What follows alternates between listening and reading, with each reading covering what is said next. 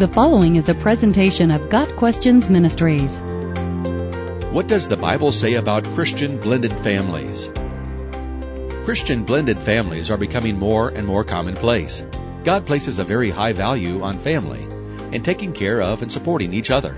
Men should manage their families well and raise children who respect them. A woman should teach others what is good, carry herself modestly and submissively, and train younger women how to love their husbands and children. Caring for our relatives, especially those who live in our household, is of utmost importance. Children should be obedient to and honor their parents, as long as the parents do not ask the children to do anything against God's will. When the children are grown, they have the responsibility to repay their parents by caring for them in their old age. These principles apply equally to families, blended or not. The only relationship prioritized above marriage should be the one we have with God. When He is the center of a marriage, He will automatically become the center of a family. God brought Adam and Eve together as the first husband and wife. He had formed Eve from Adam's rib, which shows us how men and women are to leave their father and mother and be joined together forever, inseparably. The stronger the marriage unit, the stronger the whole family will be.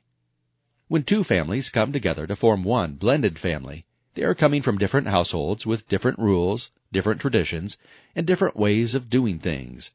It is crucial that children are helped through the massive changes they will experience during the transition to a new blended family life.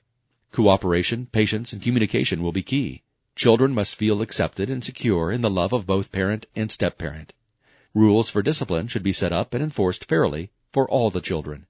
When there is a step-family, there is often a division of time when the child or children visit the non-custodial parent. Try to maintain a good relationship with the other parents, and if possible, have the same strategy about discipline, chores, rules at both houses. Make the household structured and predictable. We should always be supportive of each other. Jesus relied on his stepfather Joseph for companionship and support. Jesus recognized the need for a support system, and also the need for private time to become spiritually refreshed. In a family, we should always be encouraging and uplifting. We should also be a good example of godliness, and conduct ourselves with integrity and with instruction from the Lord.